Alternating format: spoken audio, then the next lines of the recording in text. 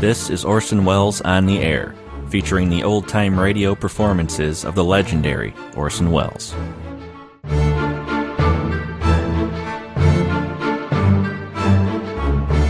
On this episode of Orson Welles on the Air, we'll hear from the Orson Welles Radio Almanac, series of 13 episodes aired from January of 1944 to July of 1944 over CBS radio stations. We'll hear the second episode, features guest Lionel Barrymore.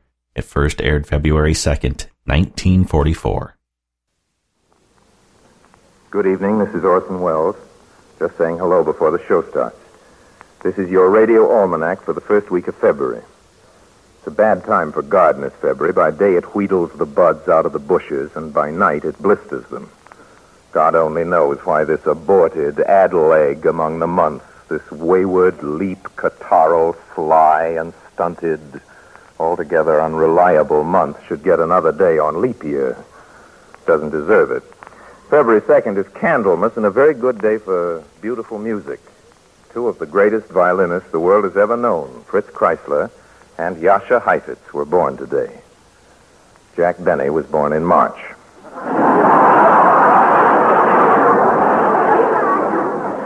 The groundhog came out this morning and looked around for his shadow. If he didn't see it, he didn't want to. The moon is in the second quarter for just about another hour tonight. Me and my shadow. I beg pardon? Strolling down the avenue. Excuse me, sir. You look just like a groundhog. I am. Well, you saw your shadow, groundhog. Why aren't you back in your hole? Well, you know the housing problem. I just looked out for a minute and some other people moved in. What's that, lady? I beg your pardon. First time you ever heard a talking groundhog? I bid you welcome to the sign of the Flying Red Horse.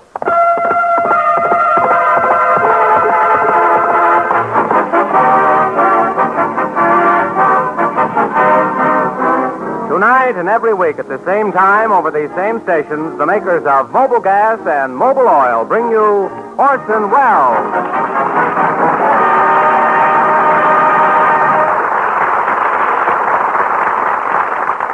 Ladies and gentlemen, our distinguished guest department brings you now one of the stars of Metro-Goldwyn-Mayer's new production, A Guy Named Joe. He's a good friend of ours in the Mercury, and an old friend of yours, and a great actor. Lionel Barrymore.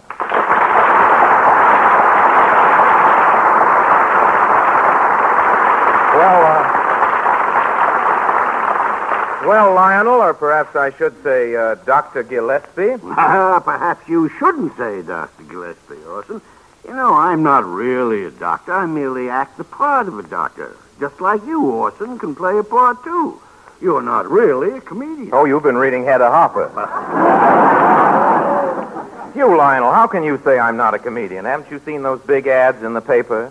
They say, Orson Welles, comedian. Ah, you read it wrong. It said Orson Welles, comedian? Also, I've seen the newspaper criticism of your opening program last week. Oh, the notices in the newspaper? What did they say? Are you still looking for a place to live in Los Angeles? Yes? Well, don't do it. Here's a review from the Los Angeles Examiner. Well, let me see. Amusement. Page 5. Here we are. Page 5. Amusement. Radio. That's not under amusement. Thank you, gentlemen. Page 8. Here's page 8, radio. For review of Orson Welles' show, see page 12. 10, 11, 12. Here it is. Page 12. Obituaries. Well, here's a paper that's always been very nice to me, the Tijuana Stable News. Listen to this. La semana pasada principio nuevo programa con Orson Welles bajo los auspicios de Mobil Gas y también de Mobil Oil. Y ahora transcribimos un nuevo boletín con últimas noticias sobre The Flying Red Horse, page 420, 360, and 280. Oh, who cares about reviews? When it comes to newspaper notices, I don't give a... I said I don't give... Uh-oh, it's one of the boys from upstairs. Lionel, this is Mr. Mr. P. Bristle.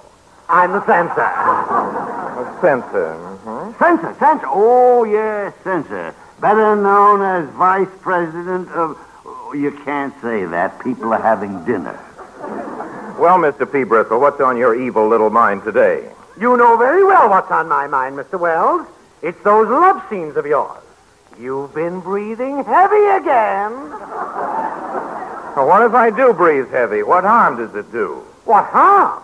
Last week, 6,000 Sinatra fans who were just recovering swooned all over again. It's very disheartening. Well, now, look here, Pete Bristle. Look here, Mr. Wells can't help the way he breathes. What would you do if you had to play a love scene with Eddie Lamar?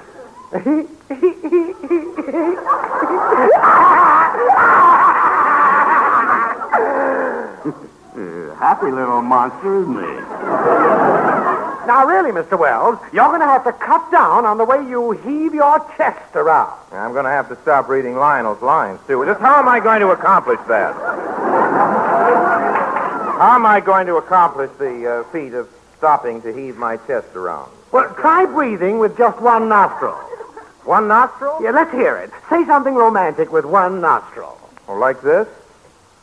Like this? Mm-hmm. Art petition. Please. Art petition. For years I have adored you with a white hot passion. With a white hot passion that is slowly but surely consuming my very vitals. No. So even on one nostril, you're out blasting Sinatra. Well, how do you like it, Lionel, with me holding one nostril? Okay. I was holding both nostrils. Mr. Wells, I'm afraid you'll have to stop breathing altogether. Now, whatever gave you the idea there was too much romance in his voice? Oh, I can tell just by watching my wife. The first time she listened to Mr. Wells, she just sort of glowed a little bit. Glowed? Yes, but lately you got her lighting up like a pinball machine. There's tilt, too. Pete Bristle, I'm afraid I can't be held responsible for the voltage of your wife. Any other complaints? Yes, well, this scene here, this has got to come out. What scene? You know, where you show the girl your stamp collection? Yes. Then you start to play gin rummy? Yes. Then you ask her if she'd care for a glass of ginger ale? Yes, what about it? Just what are you leading up to? No, I'm afraid I'll have to cut the whole thing.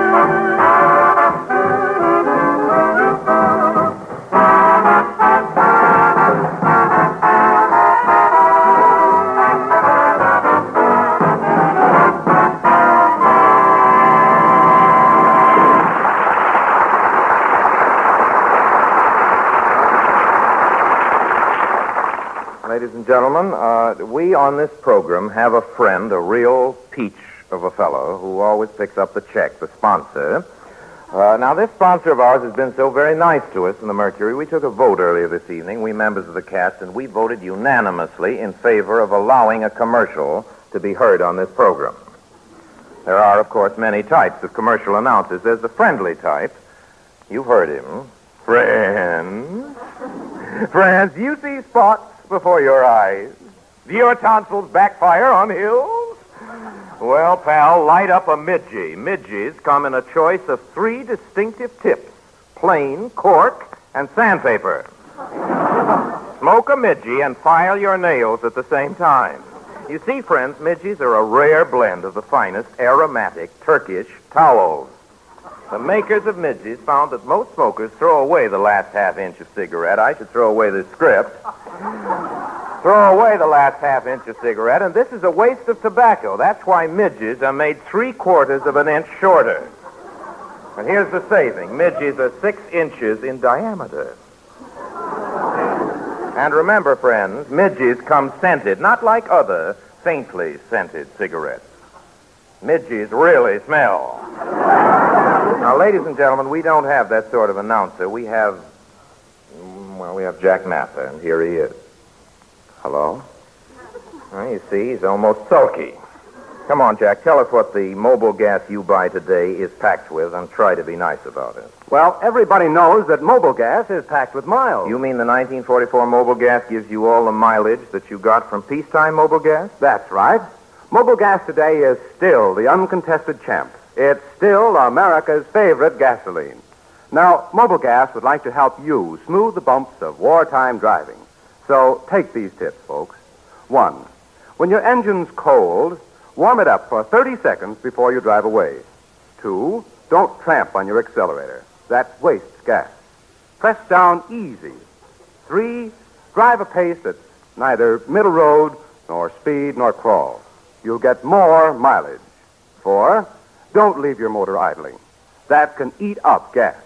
5, this is mine, folks. Switch to Mobile Gas and get your coupons worth. Get every wartime mile it's possible to give you. Drive in at the sign of the Flying Red Horse. Drive out with Mobile Gas. Don't go, lady. There's another commercial later in the evening. Thanks, Jack. There's one thing I'd like to add. We don't make any wild claims for our products.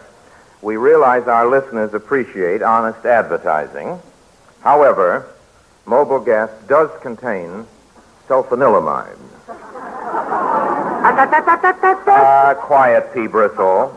Your motor will never catch pneumonia.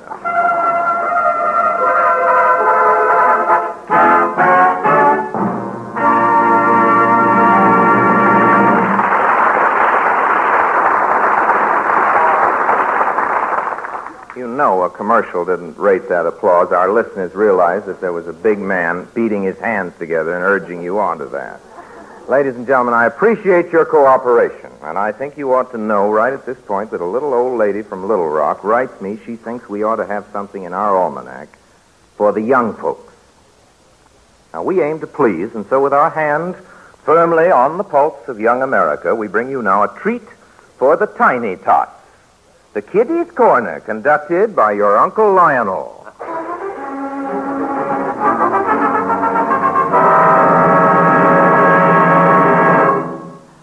Good evening, kiddies. You know how Uncle Lionel loves you, little kiddies. Oh, by the way, Jackie Criveltaver of 134 South Flores Street, he has a 5th birthday today. Congratulations, Jackie. Now, if you just run down to the cellar and shovel all the coal out of the bin, there's a surprise for you near the wall. Now, go ahead, Jackie. When he gets the coal all shoveled out of the bin, will he be surprised? There ain't no present there at all. And now for our bedtime story. Now, hang on to your seats, my little darlings. Your Uncle Lionel is going to scare you green. Kiddies, your Uncle Lionel is turned aside to make his lightning transformation into the character of a rootin'-tootin' old horse and buggy doctor. So we'll start without him. Our story opens in a dentist's office. A young man, our hero, enters and seats himself in the chair. Rip 'em out. What? Rip 'em out. But your teeth seem perfectly good. So is my money. Pull 'em out. But it wouldn't be ethical to pull out healthy teeth unless there's a reason for it. Pull 'em out. And so the dentist pulls them all out, and the young man is equipped with his temporary grinders, which he sucks at and gnashes and pays for with almost his last dollar. He goes out, gets into his roadster, and drives out of town as if pursued by the finance company, as he certainly would be if they caught sight of him. At nightfall, I'll say that again, as he certainly would be if they caught sight of him. Thank you, Mother. At nightfall, he arrives at that part of the country where old, miserly uncles live in remote, dilapidated farmhouses. Our young man is fortunate in possessing one of the oldest and richest of these uncles, whose house is the remotest and most dilapidated of all. Arriving at this secluded dwelling, our hero drives up before a porch upon which no money has been squandered for years. So much the more in the old sock. What do you want? The young man is horrified to see a plump blonde whose mouth is wide and red, slice of watermelon. She is dressed in what might be called a nurse's uniform, but the fact that her garters are bright puce and magenta causes him to wonder if his dear uncle is getting the very best professional care. Good evening. I have driven all the way from the big city to see my poor, dear, bedridden old uncle.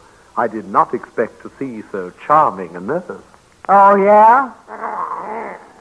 At this moment, a peculiar sound, like the croaking of giant bullfrogs, arises in the dim depths of the house. This is the good old uncle himself vociferating toothlessly. The old boy knows very well that his relative is after money, and he is eager for the pleasure of turning him down. My dear uncle, what a pleasure it is to see you again. But why are you so thin and pale? You're not so rosy yourself. Hard work, uncle. It isn't easy to make good these days without any capital. Don't you drink anymore? No, uncle, I never drink now. Well, that's tough. In that case, I can't ask you to join me.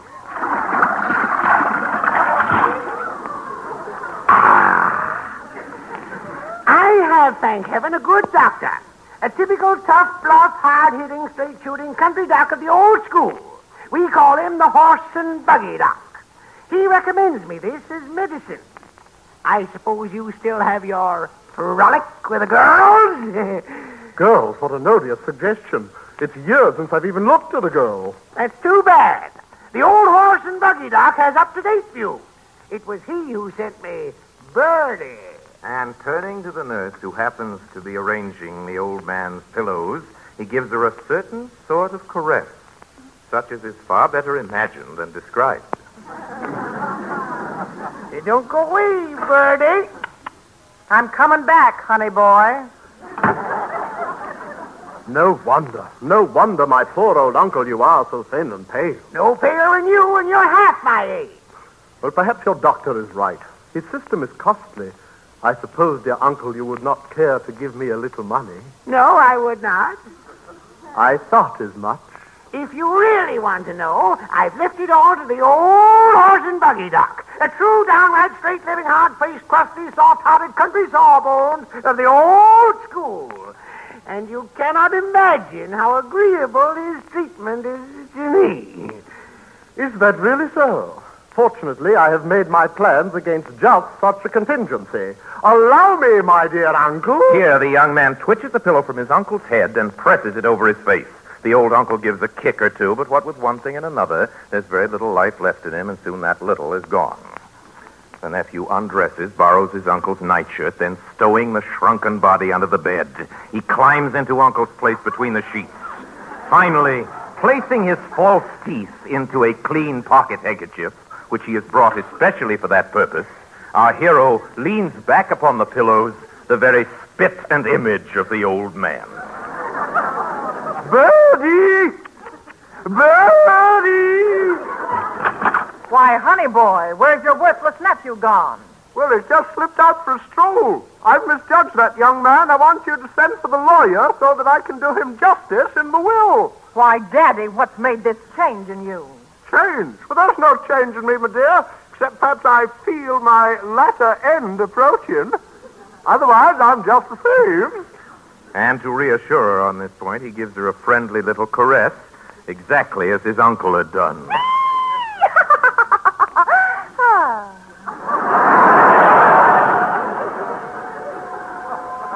Where's Mr. Peebristol? The nephew lies at his ease, waiting only for the arrival of the lawyer. I shall dictate a new will and sign it before the eyes of the lawyer in the old man's crabbed hand. I shall replace my poor uncle in the bed, put on my clothes, put back my teeth. What's that? Here a large, rough-hewn individual strides into the room. Hello. I'm glad you've come. I'm eager to make out a new will. I wish to leave everything to my nephew. Ah, my dear old friend. I fear your malady has reached the brain. Who would have thought my old pal could have mistaken me for the lawyer? You must let me make a brief examination. With that, he pulls down the sheet and begins to probe his nephew, or rather the nephew, with a hard... It isn't that funny. Everybody makes mistakes. I see. You don't want jokes. You want mistakes. With that, the old rootin' tootin' horse and buggy doctor pulls down the sheets. We'll get back to the script if it takes 3 hours. And begins to probe the nephew with a hard and horny finger. The nephew realizes too late that this is no lawyer, but the horse and buggy doctor himself. I feared as much. There's something very wrong somewhere in here. I must act at once. And as he speaks, he turns the nephew over in his bed and whisks out from his black bag a monster hypodermic. Fortunately, I am always prepared for emergencies. The young man hardly knows what to say, fearing that his uncle will be found under the bed, and circumstances would tend to his prejudice. The doctor, all in a moment, ejects a pint of icy fluid into the small of his back, which numbs his whole middle and paralyzes all his faculties, except that of rolling the eyes, which he indulges to the point of excess. I'm only an old, rough, tough, gall-darn horse and buggy doc, but I keep abreast of the times.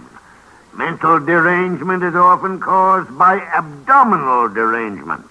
If you'll get out my instruments, nurse, I think we'll soon find the source of the trouble. In a moment, the unfortunate nephew is laid open under his own eyes, which he never ceases to roll. The doctor unpacks him like a Gladstone bag. Miss Inkfeather? Yeah? Hot water. Cold water. Cold water, then. Take this and put it on the washstand. Yeah? Put these on the chair. Yeah. Now, don't get them mixed up or I'll have the devil of a job getting them back together again. It's a pity that nephew isn't back. It's more ethical to have the consent of a relative before operating. I see nothing wrong with this kidney, considering the age of the patient. Here, put it on that chest of drawers. Hang these over the bed rail.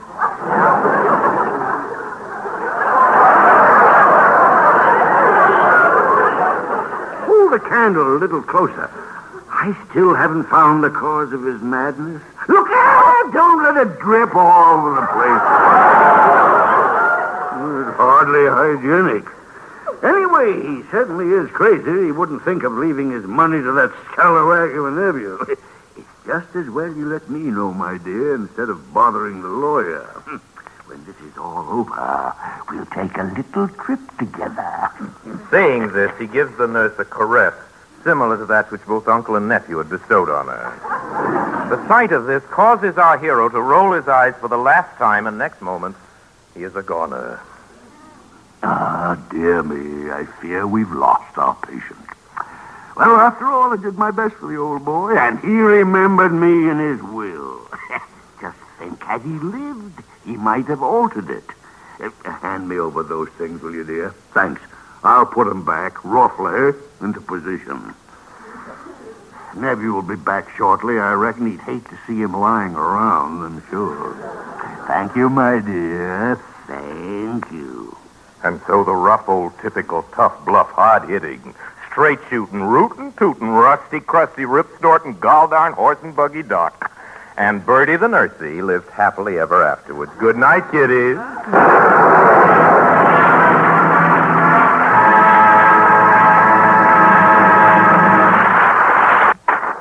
Folks, 4,000 cars are being scrapped each day.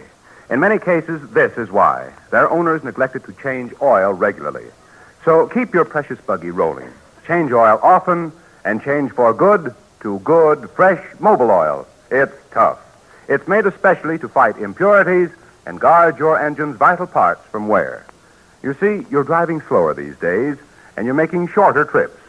Well, with that kind of driving, your oil gets watery and dirtier quicker.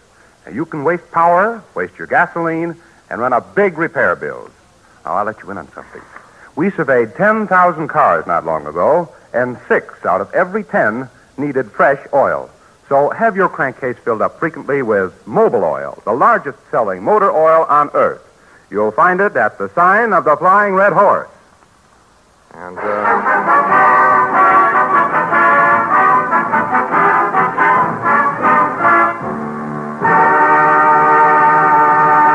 that was Split Second Lud Gluskin and his Merry Melodians, ladies and gentlemen. And our astrology department, by the way, says tomorrow is a good day to set eggs. That's really what they asked me to tell you. And here's a fine old recipe for clearing the skin. Rub it with a tomato twice a day. That's really an old recipe. This being an almanac, Lud Gluskin, if he can pull his little scripts together, is celebrating with a Victor Herbert song the anniversary of Victor Herbert's birthday.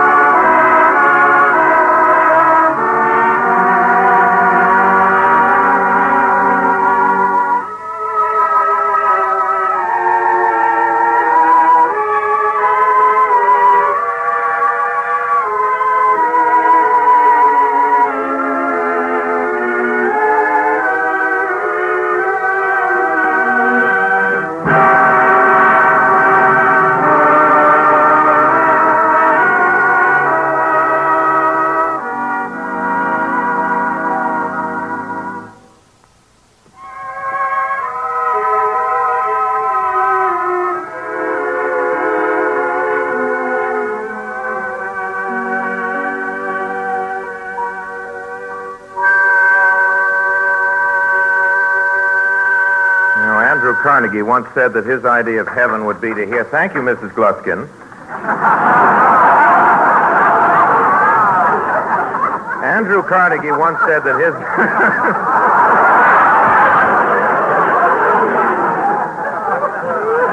Stick around. We'll think of something funny yet. Andrew Carnegie... This was supposed to be a touching moment, too. Andrew Carnegie once said that his idea of heaven would be to hear Victor Herbert twice a day. And let's hope it turned out just the way he wanted it. And right here is where you're supposed to applaud Mr. Gluskin. Please do so.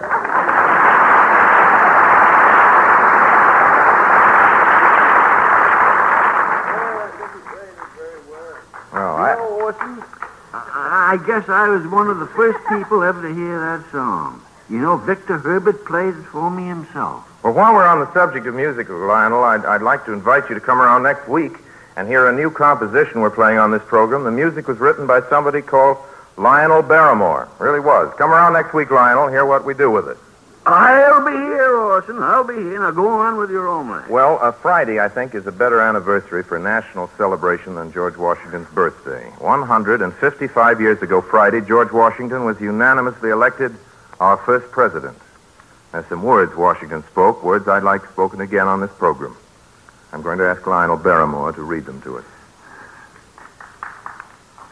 Citizens by birth or choice of a common country, the name of American belongs to you. The unity of government, which constitutes you one people, is a main pillar in the edifice of your real independence, of that very liberty which you so highly prize. It's easy to foresee that from different causes and from different quarters, much pains will be taken, many artifices employed to weaken in your minds the conviction of this truth. As this is the point in your political fortress against which the batteries of internal and external enemies will be most constantly and actively, although often covertly and insidiously directed, it is of moment that you should properly estimate the immense value of your national union to your collective and individual happiness, that you should watch for its preservation with jealous anxiety, indignantly frowning upon the first dawning of every attempt to alienate any portion of our country from the rest. Thanks, Lionel. It's time to say goodnight now, everybody. The makers of Mobil Oil and Mobil Gas and all of us in the Mercury Theater remain, as always, obediently yours.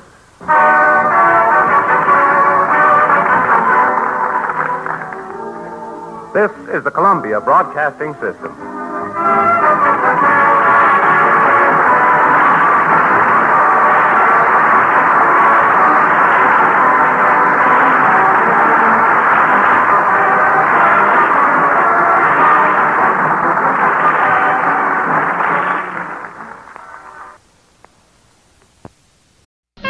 Show for this time. I'll be back soon with more from Orson Welles. In the meantime, visit relicradio.com for more old-time radio, past episodes of this show, links to our forum, Facebook page, Shoutcast stream. Everything Relic Radio is linked to right on the front page of the website. There's also a donate button if you'd like to help support this and all the shows. I certainly appreciate it. Thank you very much to those who have. Thank you for joining me today. I'll be back soon with another episode of Orson Welles on the Air.